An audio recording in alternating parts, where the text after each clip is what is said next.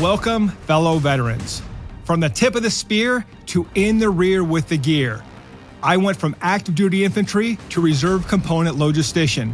I'm your host, CEO, entrepreneur, trial lawyer, and Lieutenant Colonel retired John Barry.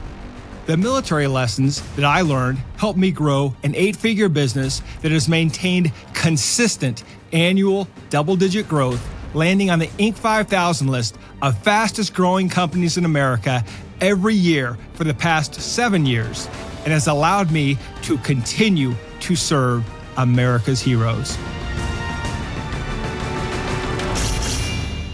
Welcome back, veterans. In this episode, we're discussing Fieldcraft, the art of doing more with less. No matter how much gear the military issues at CIF, the Central Issue Facility, inevitably, we need something that we don't have in order to get the job done when we go to the field. And so we have to use the equipment we have in unintended ways to fill that need.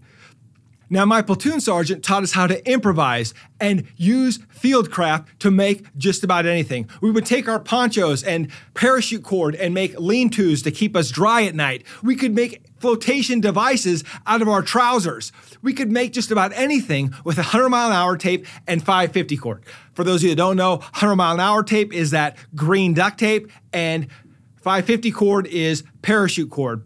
We could fix our equipment with the tape and the cord, and we could create things. The key to Fieldcraft is understanding that necessity is the mother of ingenuity. And this is proven in the important breakthroughs that came through during necessity during combat. Advances in anesthesia, sanitation, prosthetics, and plastic surgery have all come from combat innovation. And as soldiers in the field, we were taught how to use our gear to take care of our brothers and sisters when they were wounded. For example, we learned how to make a field expedient splint, where we could take our field dressing and a stick and create a splint for our buddy to make sure that our buddy could continue movement with us. Or we could take our poncho and branches on the ground to create a field expedient litter to evacuate a soldier on the battlefield to safety.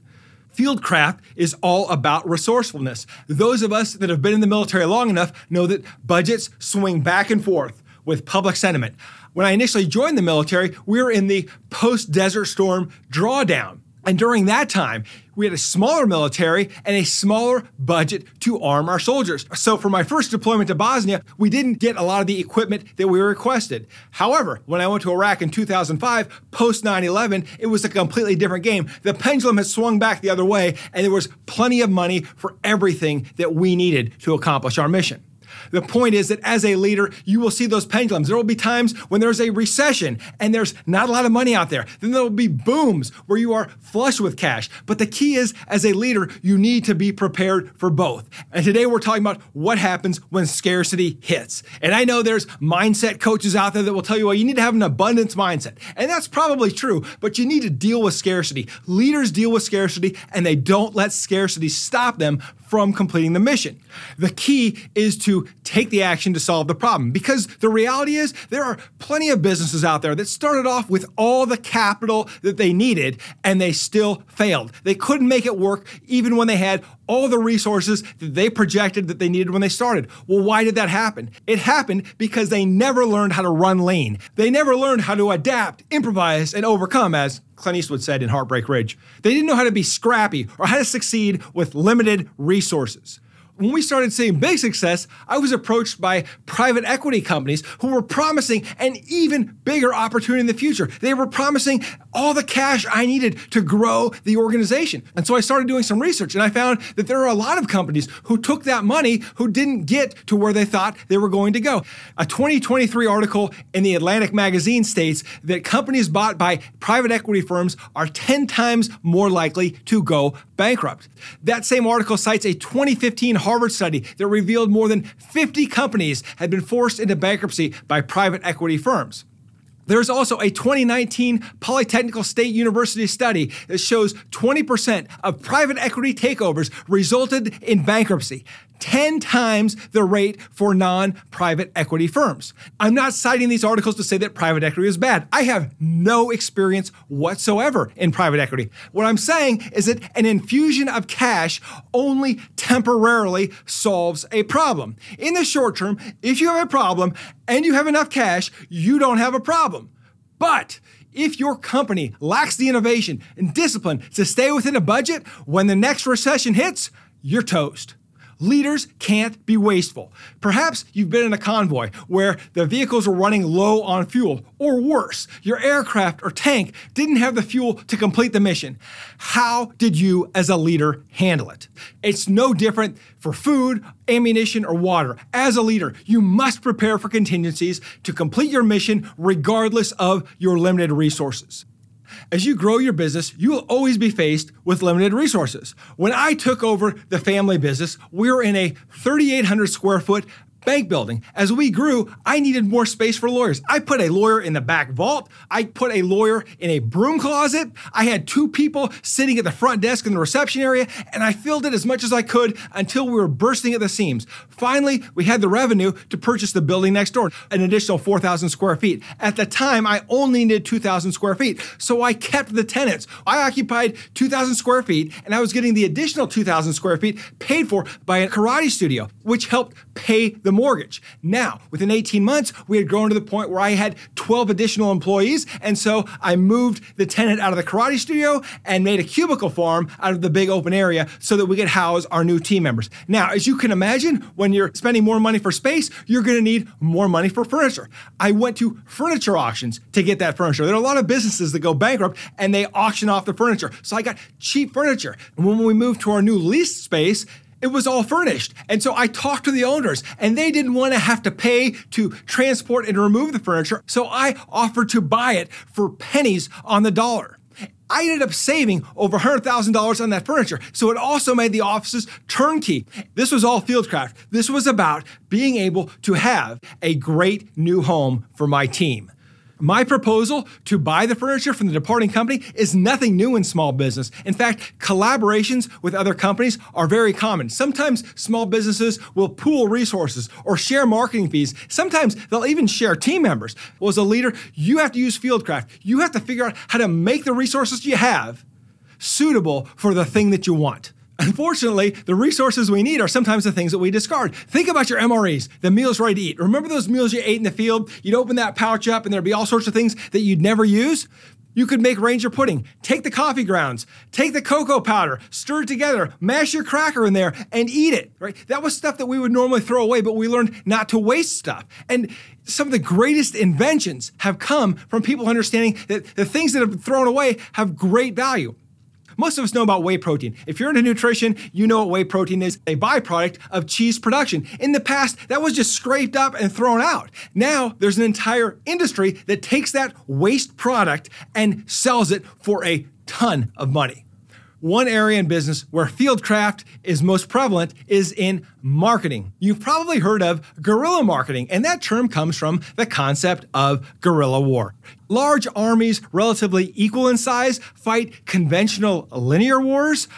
Outnumbered, outgunned, inferior forces resort to guerrilla warfare, an asymmetric fighting strategy to minimize the opponent's tactical advantage and level the playing field. And so when you can't fight head-to-head, fight against what we call the 800-pound gorilla, right, the big player in the market, we have to find ways to compete, understanding that we can never go head-to-head. So we have to maximize the resources and the opportunities with unconventional tactics. Some of today's biggest brands used guerrilla marketing to make giant leaps when they lack the resources to go head-to-head with more powerful competitors in their markets. For example, at the 2010 PayPal Developers Conference, their competitor, WePay, placed a large block of ice with hundreds of $100 bills frozen in the ice and a note that says, "PayPal freezes your accounts." The growth of Salesforce is attributed to many guerrilla marketing tactics pulled off by their CEO. He hired fake protesters to disrupt a leading competitor's conference, and in one instance, rented out all of the taxis at a rival's French event so that he could give attendees a 45-minute sales pitch while driving them to their next event. And don't forget the Fiji water girl who photobombed celebrities at the 2019 Golden Globes, earning the equivalent of $12 million in ad impressions. Your competitors may have billboards, TV commercials, or radio ads. How do you compete? How do you get noticed? Well, just like guerrilla warfare, you only fight the battles that you could win. And that is where you invest your limited resources, like some of the examples we just talked about. In marketing, we can also repurpose our trash. Our cringeworthy social media posts that we wanted to delete often get 10 times the views as our intentional stuff. I had a friend that was posting several videos a week about personal injury, and these were high-quality educational videos, but the public wasn't interested. It wasn't until he went on this weight loss journey and started documenting that he started getting a lot of followers. And then, fortuitously, one day while he was eating lunch, his assistant asked him, "Hey, didn't you say you're not eating bread?" He looked back and said, "Well, yeah, I'm not eating bread." And the assistant said, "Well, aren't you eating croutons? Croutons are bread." And the lawyer looked back and said, "No, croutons aren't bread." That video got hundreds of thousands of views and got that attorney an offer from a crouton company. Social media marketing, like all marketing, is giving the people what they want. They care about their own problems. Your job as a leader is to fieldcraft your solution to fix their problems. You have to have a message that they want to hear. But when you can fieldcraft your assets, your content, and your effort into something that can help the consumer, something the consumer is looking for, that is where you win. In conclusion, Fieldcraft is all about being creative and solution-oriented.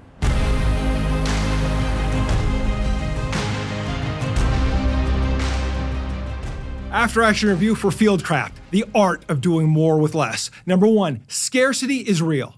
Deal with it. Number 2, while there is no shortage of success in the world that you and your team can achieve, everything else costs money. Number 3, Fieldcraft is about survival. If you can't afford the solution, you have to find a way. And if you don't, your team will fail. 3 down, the improves. Number 1, if you're not the 800-pound gorilla in charge of the market, the big player in the market, then use guerrilla tactics to get there. Number 2, as a leader, your purpose is to innovate. Stop whining about not having the resources. And number 3, not all of your efforts can be funded at the same time. Prioritize, use your funds for your main effort, and use Fieldcraft for the rest.